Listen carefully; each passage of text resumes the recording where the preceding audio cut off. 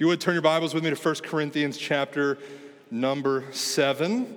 Welcome to Missio Dei West. If this is your first time with us, I'm excited for you to be with us as we engage in a brand new sermon series called God's Good Gift. If you didn't gather from the video, it has a sense of romanticism as we will spend the next 4 weeks talking about sex and sexuality. Right? And so, I remember, 6 to 7 months ago when Kurt and I were planning out our sermon series, kind of afraid of having 4 weeks of conversations with you about sex. I figured, I've probably got one, maybe two really amazing sermons that I could preach from 1 Corinthians 7 about sex. But the more I've dug in to the topic and understanding, the more I have been made aware of sexual brokenness in ways that just don't scream out in our society. And so I'm really excited about having the opportunity and kind of wishing for more time to dialogue about this topic.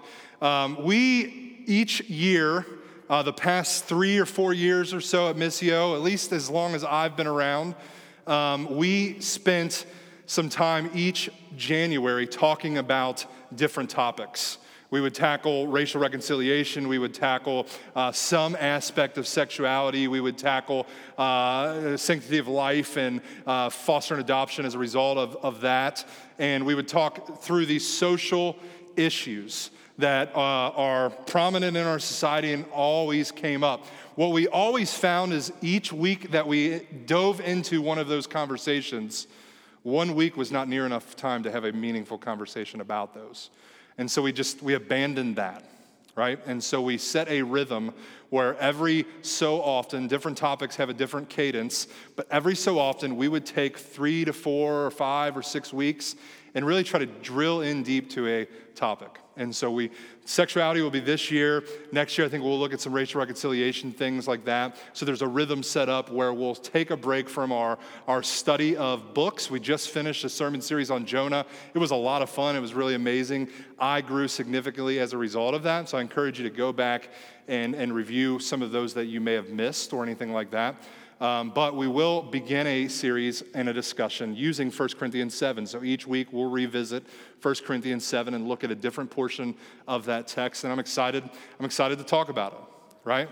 In Blank We Trust was a sermon series we talked about on the topic of money just this summer, I believe, right? And the first thing I said in that sermon series was I quoted a BBC article, which is a British news channel.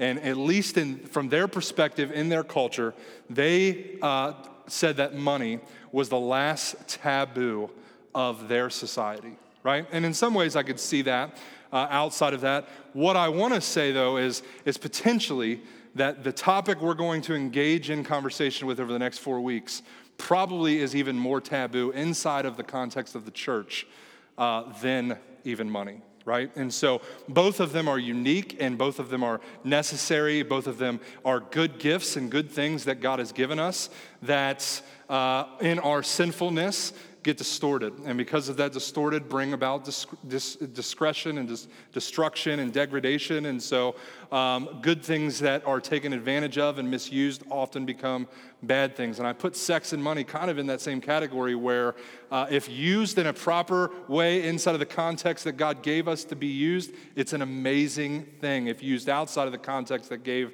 us, it can be a very hurtful thing and very harmful thing to us. And so today we're going to begin talking about sex, which in the church is probably, like the British broadcast channel news article, is probably the last taboo in the church. Why would I say that, right? Why would I say that sex is the last taboo in the church? Because it's just naturally something that's difficult to talk about, right? Even inside of the context of marriage, how much dialogue do you have about the things that you enjoy sexually and the things that you don't enjoy sexually, right? Probably not a lot, right? The thing that always becomes the most awkward for the people that are engaging in premarital counseling becomes this discussion about sex. And oftentimes what has happened is friends of mine who have gotten their premarriage counseling from another source other than myself come back to the conversation with lots of questions because they didn't really dive into it with their particular pastor. Right? Because it's something that is extremely challenging to talk to inside the context of a marriage, outside the context of a marriage, and then we have kids, and then we've got to try to figure out how do we explain things to them. And inevitably they ask questions at the most inopportune time and at inopportune ages, and you have to delicately navigate what's appropriate to teach them, what's inappropriate to teach them.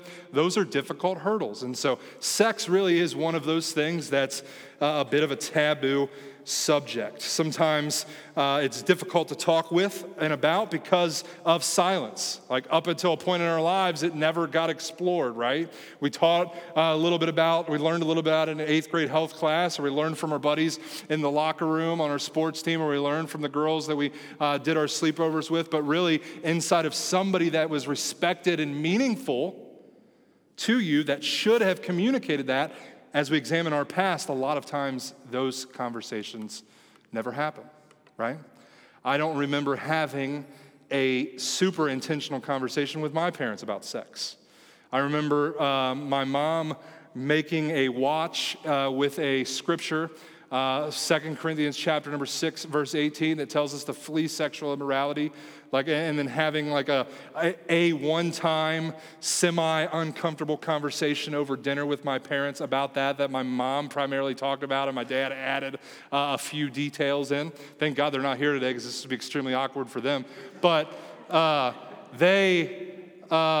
was just awkward, right? And so I walked away with probably more questions than were answered.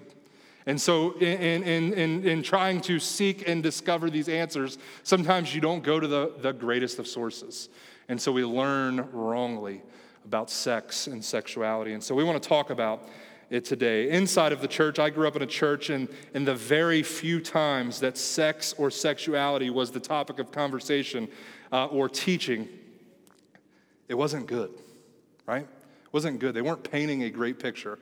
The irony is overwhelming to think about how sex in youth group culture gets talked about as it is the worst thing in the world. Like it's disgusting. You get all these diseases, you get all these challenges. It's the worst, absolute worst thing in the world that you should avoid at all cost because you want to save it for your marriage. It's like, okay, well, that's good, that's ironic. Like, I get the reality that it has a context, and inside of that context, it thrives and flourishes, but just because it has a context doesn't mean it's an ugly and disgusting and nasty thing outside of that context. And so we grew up, whether we grew up in the church or grew up out of the church, and it just dialogue about sex was not something that was a regular part of our life. And so we perceived our own ideas. We perceived things from our interactions with other people that didn't know any more about it than we did. They were just maybe more brave and exploratory to figure things out on their own than we were. And so we have a broken understanding of sexuality. And so throughout the next few weeks, we want to look at the topic of sex, particularly as it pertains to being a gift from God.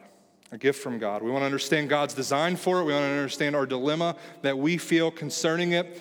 We'll spend some time understanding sex inside of God's purposes, as well as understanding sex as a part of God's beautiful plan to bring joy to his people and glory to himself. All right, that's really the context in which we want to engage in this conversation. We're going to look at 1 Corinthians chapter number 7. And again, for the next 4 weeks, we're going to revisit 1 Corinthians chapter number 7. So we're really going to exposit all of the first part of 1 Corinthians chapter 7. But I want to give us a little bit backstory of what's happening inside the Corinthian church. Remember, I said a week or two or the week before that, the Corinthian church was a church that had seen explosive growth, right? At a very, very, very fast pace. And so with that became lots of new believers. And what lots of new believers don't bring about is lots of good direction and wisdom. And so we look at and assess church health by, we've got strong believers, we've got new believers that just became believers, and people that don't know Jesus. And all three of those people should be represented in our congregation, and they are. They are here today, and that's a beautiful, beautiful thing. But the 1 Corinthians church growth has outpaced its ability to develop leaders. And so that caused and created some friction and tension around some topics. One of them was sexuality. American sexuality is rampant, but we act as if where we've arrived to in our culture from a sexual standpoint is first and new and fresh. And as we examine lots of cultures from the past, we see that they engaged in just as much expression of their sexuality as we do. And so that was true of the Corinthian church. There were people that were believers, new believers, and unbelievers that were just running free, expressing sexuality inside and outside of the context of God's design, and it was creating problems. Right? So much that it was creating problems that some of the people in the church write Paul and say, hey, because the sexuality that has overtaken the church is not one that is biblical, we should just avoid sex altogether. And Paul writes back to correct them. And so that's kind of what we'll see in 1 Corinthians chapter number 7. But chapter 6 concludes with a section addressing immorality in the church at Corinth. It was a major problem. There was lots of confusion, tons of brokenness surrounding the topic in the church at Corinth. And this section really begins at chapter 1, where a specific sexual sin is addressed, and really concludes with the command and instruction of 1 Corinthians chapter number 6, 18, that verse that my mom had put on that watch.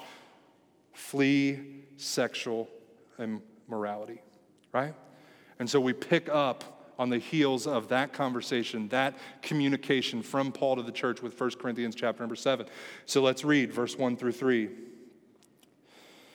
Bible says this, it says, now concerning the matters about which you wrote, so these are things and questions they wrote Paul about, because some of the believers were concerned with the amount of sexual expression that was happening inside of the church.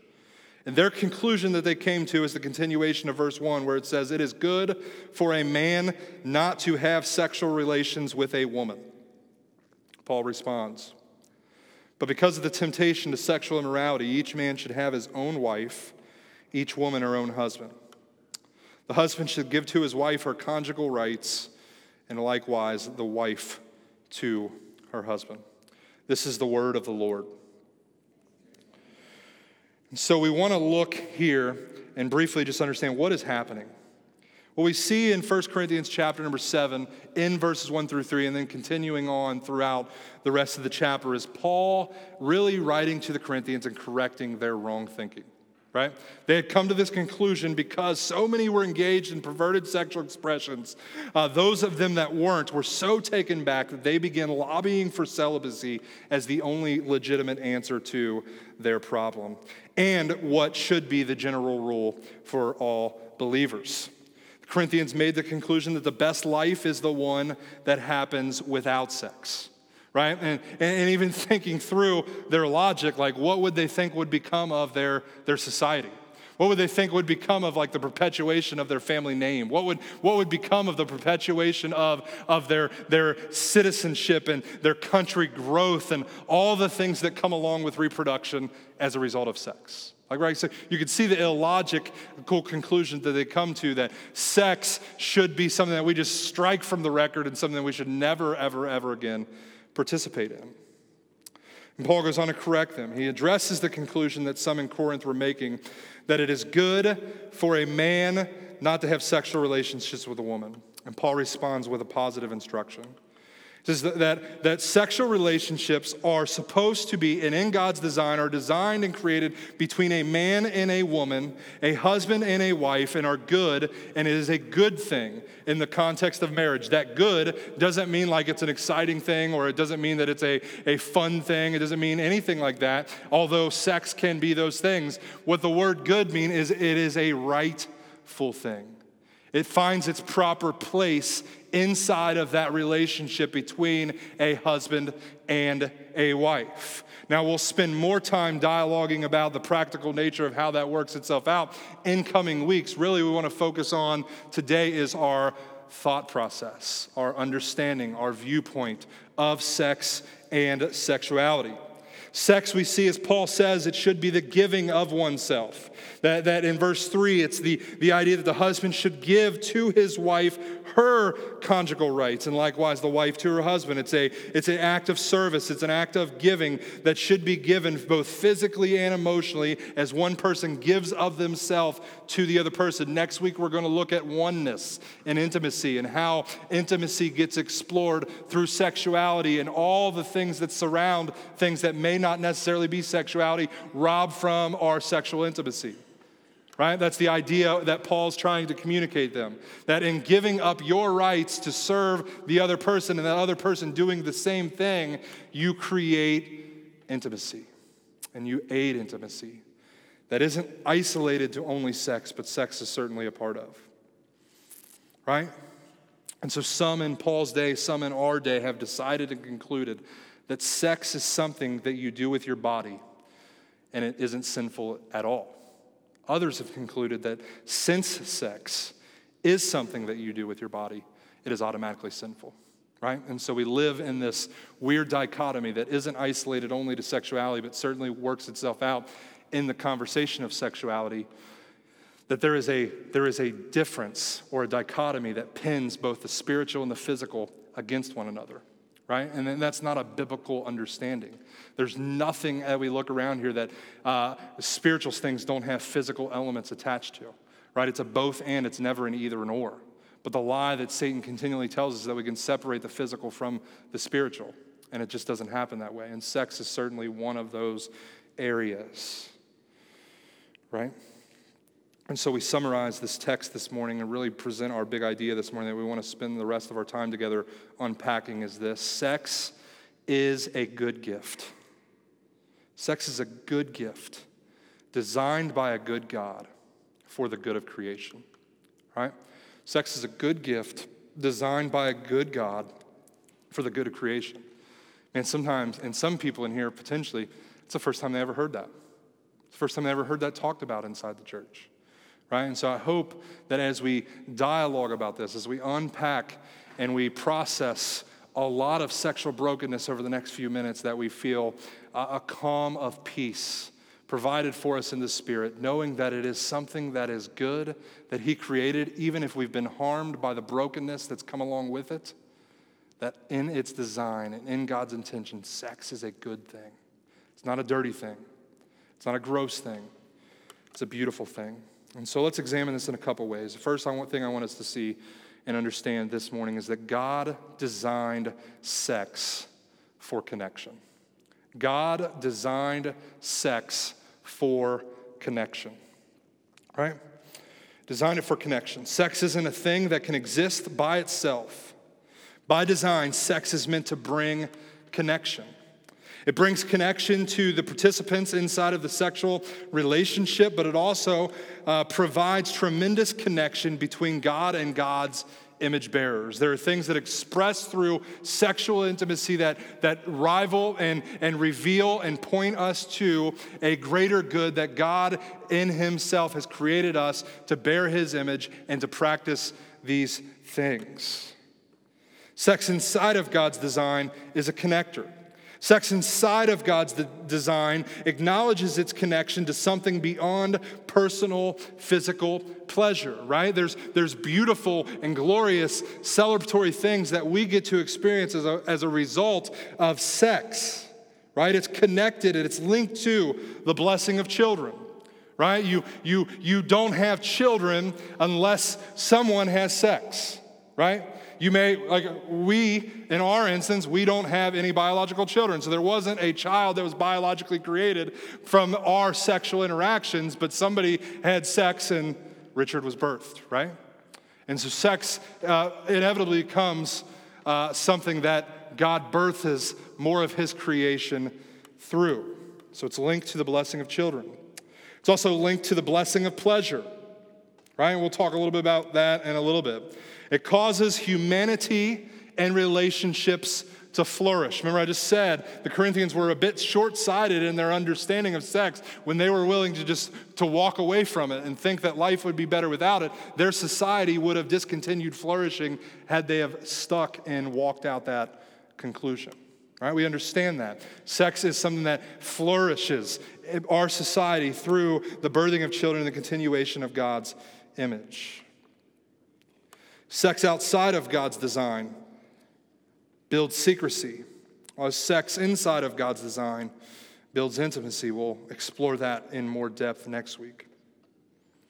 But God has granted us this beautiful gift of connection that not only provides us pleasure, but provides us the opportunity to, in that pleasure, reflect his image. Because sex inside of God's design is connected to God's glory, right? Sex inside of God's design. What are we talking about inside of God's design? Paul just already instructed us. Inside the design of a woman and a man who are husband and wife, right? Inside that design, sex is an amazingly beautiful thing connected to God's glory. It is first and foremost as a function of being made in the image of God, and is primarily a practice that we engage in to bring into existence more humans that bear God's image. It is the result of God's good creation and also necessary for the continuation of God's good creation. And we see and understand that sex isn't just for the perpetuation of his creation, but also for the good pleasure of his current image bearers. We see that in our understanding of biology. We see that in our understanding and study of the Bible, or bibliology. Right? As we read scriptures, if you've ever read through scriptures and were unaware of the Song of Solomon's, you were probably pretty shocked that morning when you were poring over that with your coffee, because there is a bit of a holy and righteous and rightful eroticism that is written in that context for God's people. Right? And so it wasn't this taboo thing to God and his created and his intention and his design. It was such a beautiful thing, so much so that in our biology, he created parts of our body that have no other use than for sexual pleasure. Right? Think about that. Created our bodies with body parts that have no other earthly use other than sexual pleasure. Right? And then on top of that, Song of Solomon's, which was so erotic that young Jewish boys were not allowed to read it until they had come of age, right? I mean, it's intense, right? If you're a married couple, read it together, right? It is intense, and it really helps us form a proper perspective of sex. And so we see in this, in our biology, in our bibliology, the way God created us and the things that God has written about, that God is in favor of sex, right? More than that, God is in favor of good sex, right? It doesn't have to be atrocious. We'll see that sexual brokenness invades every aspect of our lives, including sexuality, and it makes it an awkward, ugly, sometimes dirty, and challenging thing because of different means. And over the next 4 weeks, we're going to explore all of them. It is not gross. It should not be worshiped as God himself, but it should be enjoyed. But even in that enjoyment, even in that pleasure, even in that joy that has created to be enjoyable, we see that creation isn't ultimate, right? Even in God's good design, the way he's created sexuality, that enjoyment isn't what is ultimate. As we see that the joys of creation were designed by God to be enjoyable. But that joy wasn't designed to be the end, but rather a means to the end, right? So God's good pleasure, the good things, the enjoyableness that we get out of it, the joy that we get from within our sexual relationships wasn't created to be the end. And when that becomes the end, things get out of sorts. And that's where we experience the sexual brokenness that we experience. It was designed and given to us as a means to point us to the end. Right? Is that making sense? Sex is a good thing, a pleasurable thing. It's a joyful thing. It is an enjoyable thing. It is not the ultimate end, though. The ultimate end is not pleasure. The ultimate end is that we see a God who is ultimately satisfying. Right? And so even the pleasure, the enjoyment, the satisfaction that we get in the context of our marriage from sexuality is really meant to direct us towards the greater joy, the greater satisfaction that is only found in Jesus. That all sounds great, doesn't it? right? But inevitably, what we misunderstand, we will misuse, right? What we misunderstand, we will misuse. And sex outside of God's design, outside of the context of a husband and a wife committed in covenant, a lifelong covenant, sex outside of that leads to degradation and destruction, right? And we can see that. We can experience that. Every single one of us in the room feel the weight of that in one way or the other. Some more seriously, some more casually, but we've all experienced sexual brokenness in one way or another. And it creates challenges, so much so that even sex inside of God's beautiful design becomes challenging, becomes frustrating, becomes difficult, right? So we want to spend some time talking about that. We'll see humanity's dilemma with sex brings corruption. Humanity's dilemma with sex brings corruption. C.S. Lewis writes about sexuality in chapter number 5 of his book, Mere Christianity. He spends a whole chapter talking about it. Inside of that chapter, he recalls an interaction that he has with a group of guys at his local barbershop. Right? I'm fond of local barbershop. Man, my barbershop that I go to has long waits, and it can be frustrating and challenging, but I love the dialogue. Sometimes it's helpful, sometimes it's not helpful at all, but it gives me a good window into the culture that I reside in as unbelieving men talk about things that you talk about at the barbershop, right? So C.S. Lewis is in the 1940s, is in this barbershop with this group of men having a dialogue, and the topic of sexuality comes up, right? And so he engages them in this conversation. And he recalls that in that conversation, the consensus that the participants inside this barbershop come to is that sex, ultimately, at its best, is nothing more than an appetite that's physical that needs to be satisfied, and to be satisfied at all costs, right?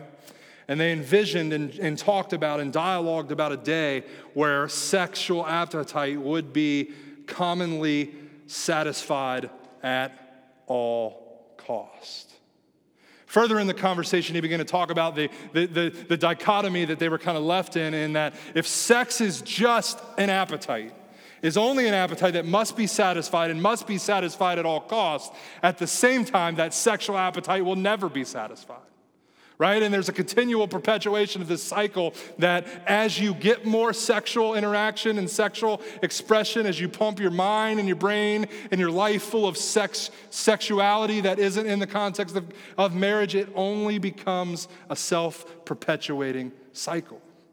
Right? And many of you have experienced that, where you've sought things from sexuality that sexuality never gave you, left you feeling more hollow, more lonely, more dark.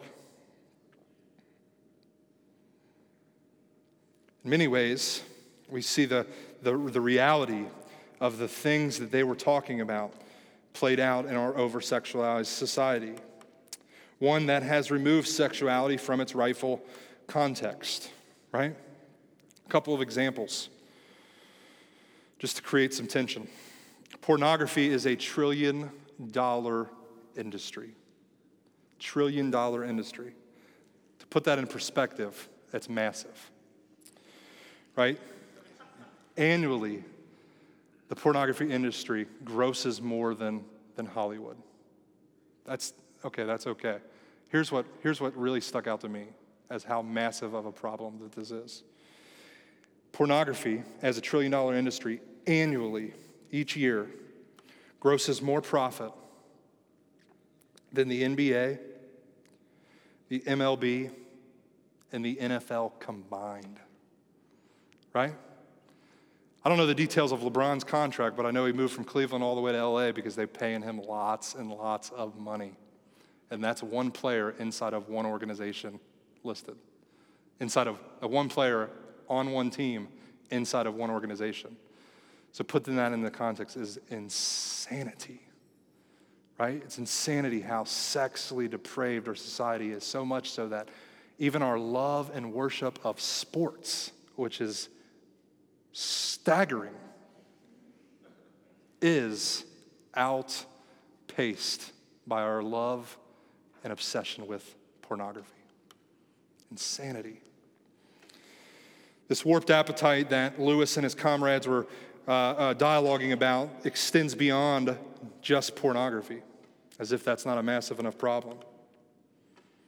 Sexuality governs most of the plot lines of the motion pictures that we experience and a lot of our favorite TV shows, right? TV show that just went off the air, and I watched it, is Scandal. And the entire plot line is wrapped around sexual scandal inside of the White House, right? And that's not an uncommon thing. Most of the shows, that becomes the predominant plot line. More staggering than that is that 92% of all top 20 Billboard songs across every single genre, including my beloved country music, are about sex, right? I lost some of you, but I gained a lot more affection from some of you than I lost. But think about it. And as I've allowed my mind to look at one form of music as disgusting and nasty because of the ways that they talked about a certain thing, more subtly, the type of music that I enjoy listening to, perhaps talks about it equally as disgustingly, equally as much, and worships it and creates this tension in our lives where we're constantly inundated with media and communication that only talks about sex. 92% of top Billboard songs are about sex.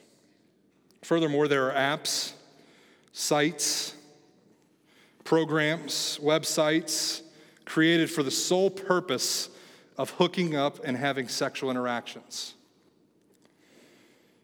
The research is a bit. On Craigslist, there is a casual encounter section where local people can hook up to have sex with one another. There are dating apps and websites such as Tinder. Not sure if Ashley Madison is still a thing, but at one point Ashley Madison was a site that was created where you could very inconspicuously get an account and find some other woman or some other man that was interested in an extramarital affair, and both of you could have an extramarital affair on your spouse together. Right? We see this in almost every other venue. We see that sex sells, right? And it is the primary marketing tool used to market products that have nothing at all to do with sex. It's always super confusing to me. I was in an airplane one time, and we were flying, and I don't remember the name of the magazine that they put in every airline, but whatever, they sell you all the cool things that you can't, like, you really have no function for in life, but in that moment you feel like you have to have every single thing. Like, what am I going to do with this pillow that heats up? Like, I'm not going to do anything with that. But I was flipping through, turned the page, and there was this full page ad of a 1940s style pinup, right? One word at the top said curious.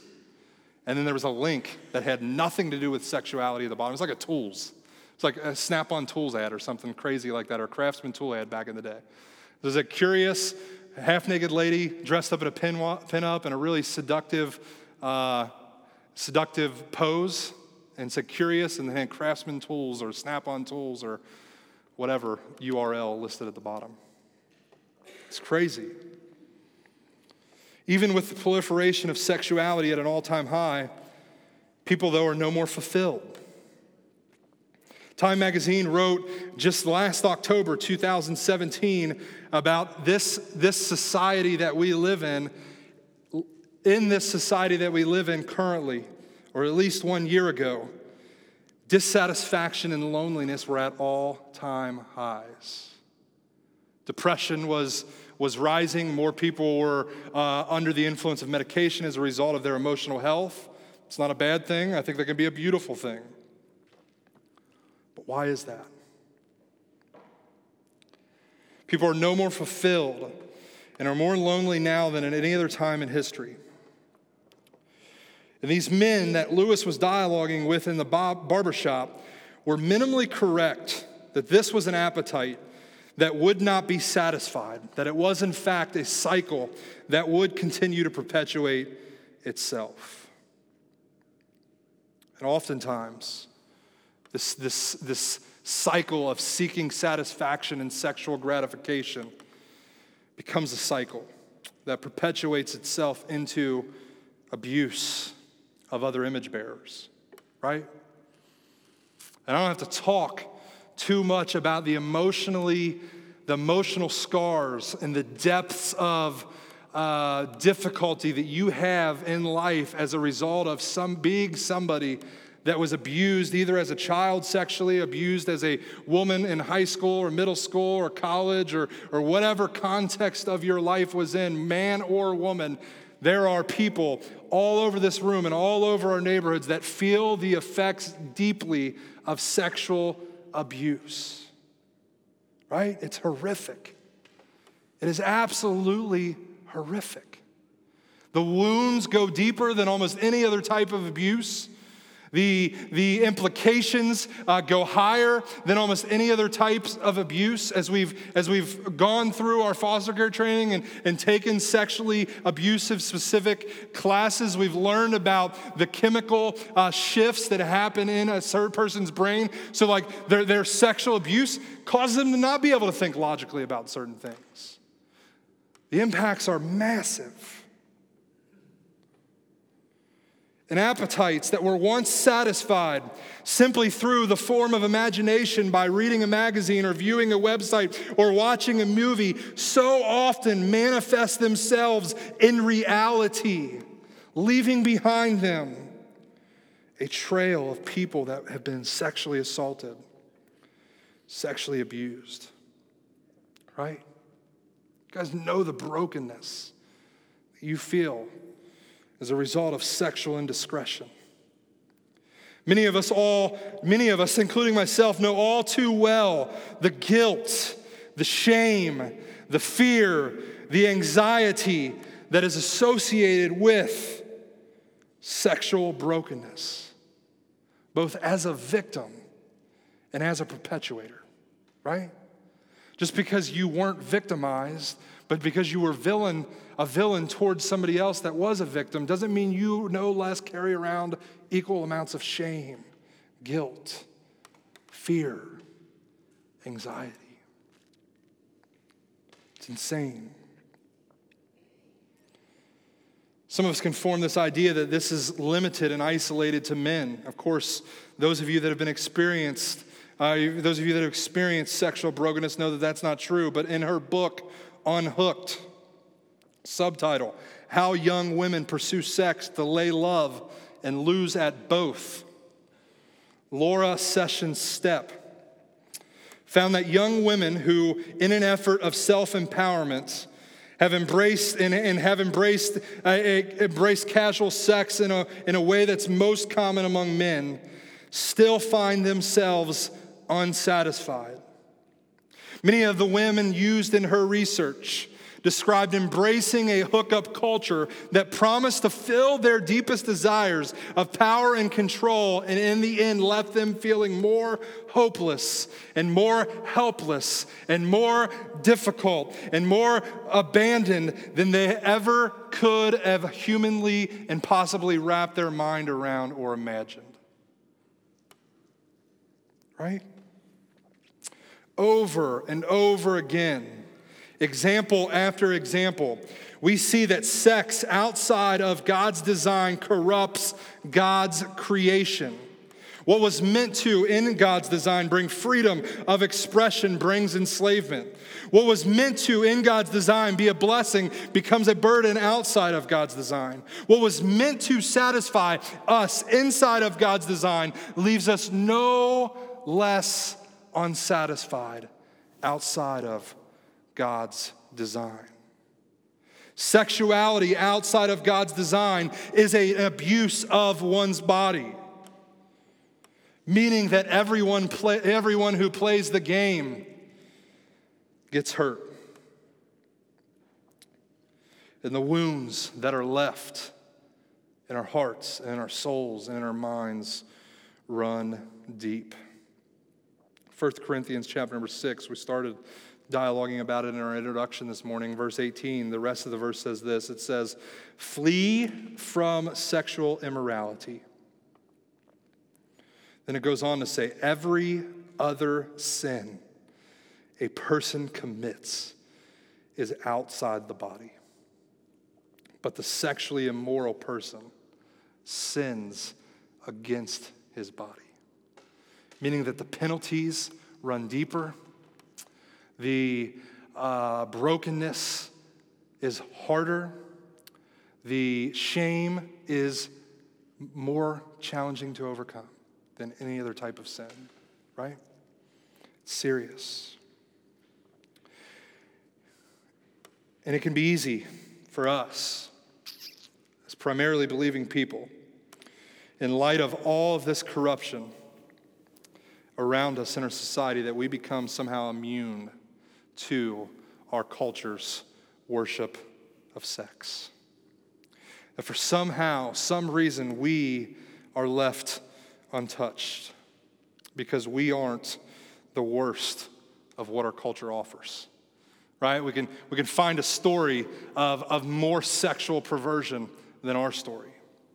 We can find a documentary that displays more depravity than we've ever been a part of. There's dirtier sites out there than the ones that we look at. There's people across the street and down the street that have had more sexual partners than I have. And so we take a look internally at our sexual brokenness and we look around as what's happening and says, at least we're not as bad as they are. But the truthful reality is that none of us are immune to the effects of sexual brokenness. None of us. We all feel them. Because of all the horrific things that we have seen, or the horrific things that we have heard concerning sexuality. Because of the way sex was talked about in our homes, or the way we were taught about sex in our church, we look at sex as if it's gross, as if it's dirty, as if it's necessary, but not to be enjoyed.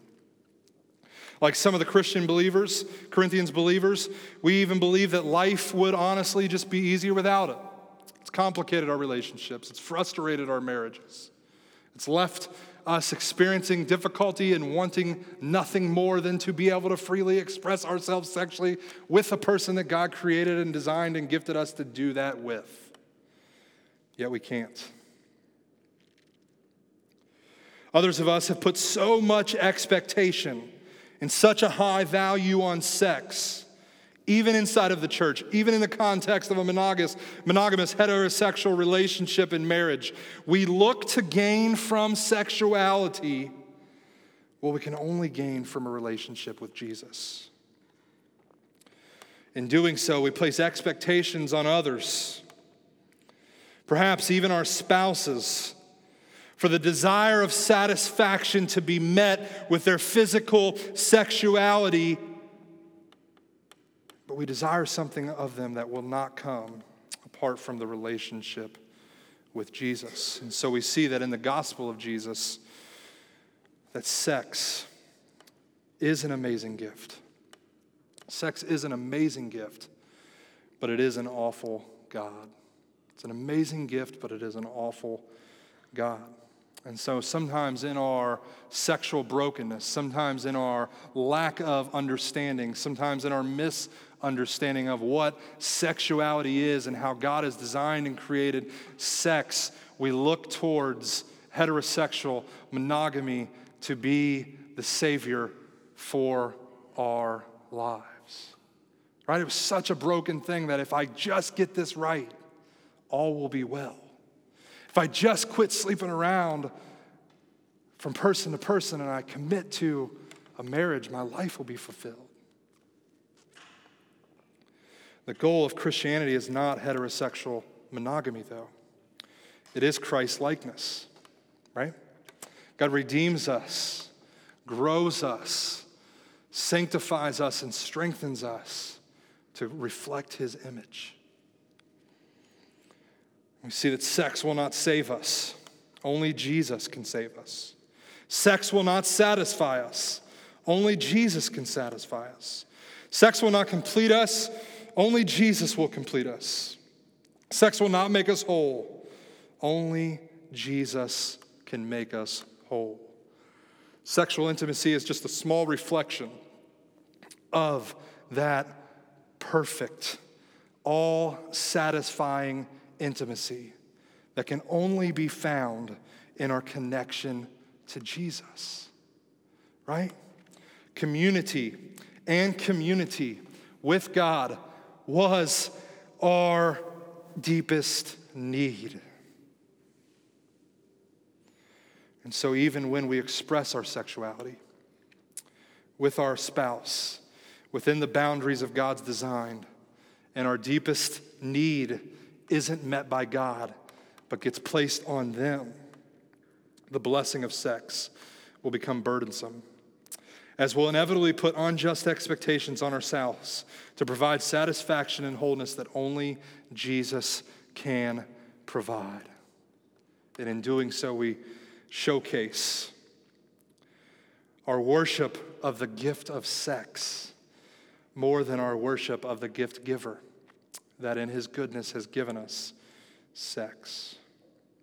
So I want us to see in the gospel that Jesus' death, Jesus is coming to earth, walking a perfect life, living out proper sexuality, absent of the context of a marriage. He did not participate. He perfectly lived this life, overcoming every desire, overcoming every shame, every fear, every guilt attached to our sexual experiences and our sexuality. And he overcame everything that causes us to look at sex and view it as gross, or to look at sex and worship it in place of our God.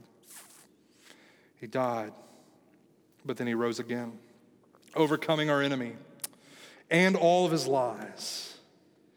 And because of that, we can live victorious lives of sexual expression, of freedom inside of God's design, because Jesus was victorious over all of our sin, right?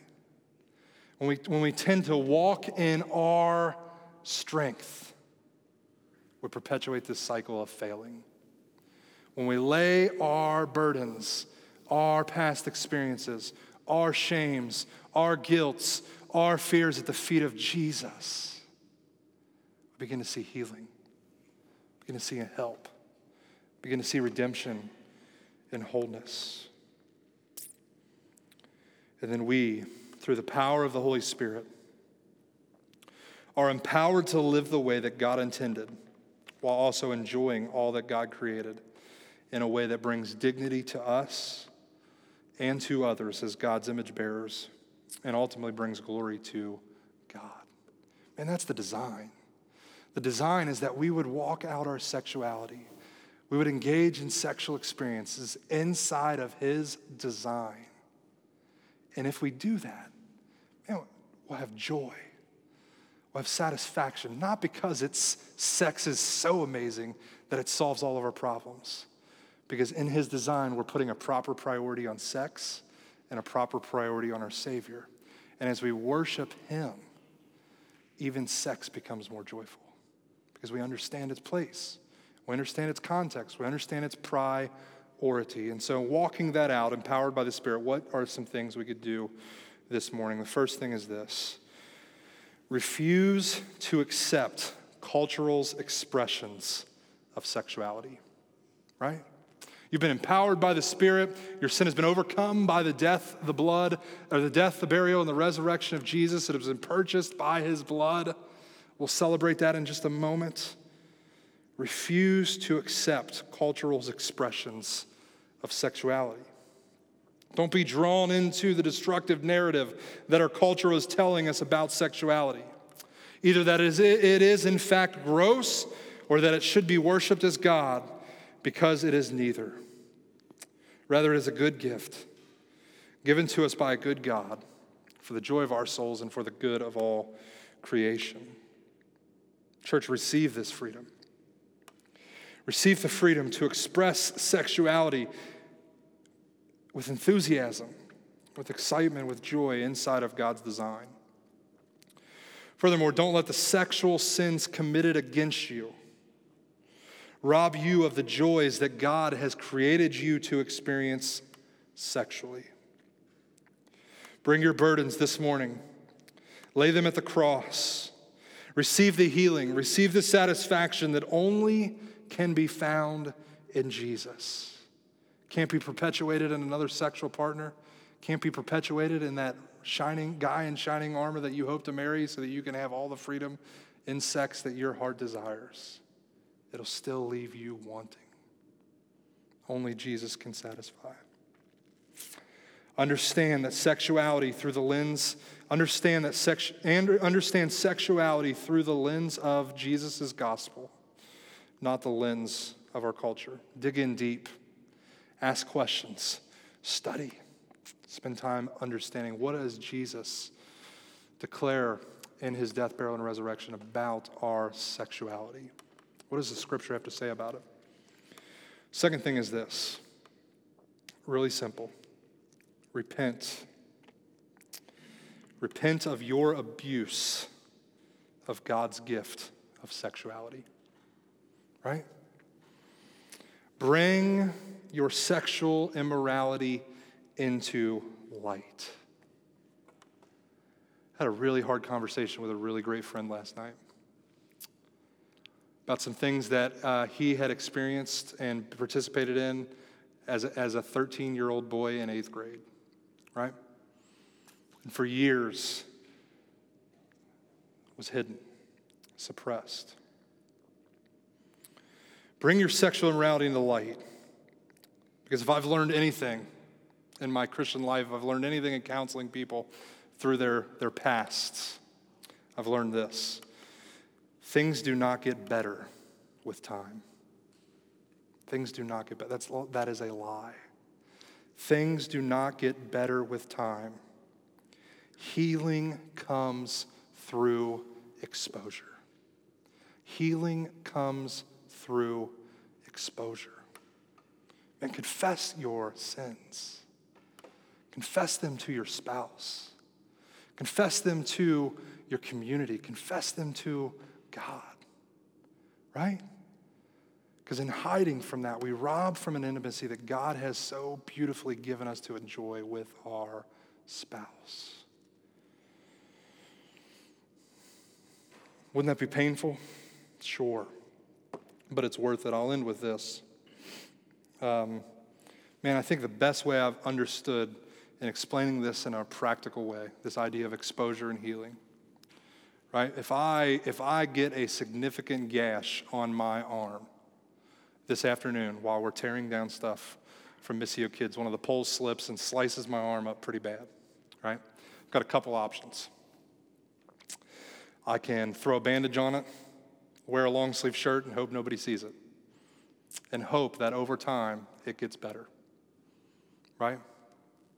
In doing that, I'm risking that it doesn't get better. More often than not, it won't get better if it's of significant size, right? And so that deep wound will not get better with time. It will only get worse. Over time, infection could set in. Over time, further infection could set in. Over time, further infection could set in so much so that it doesn't only affect that part of my body, it affects other parts of my body. Right? Sepsis, infection spreads all over my body, it enters my bloodstream, it enters every single aspect of my being. And I'm in ICU, laying on my deathbed, potentially having died because of a cut on my arm. Right? Or I lose it. Right? That's an option. Or I quickly go get out the alcohol, the peroxide, the scrub brush, whatever's necessary. And I pour that junk on my arm and it burns like crazy. I scream like a little girl and I cry like an old woman, right? And I scrub it out. Scrub it out. It hurts like crazy for an instant. And I do that again the next day. I do that again the next day. Put ointment on it.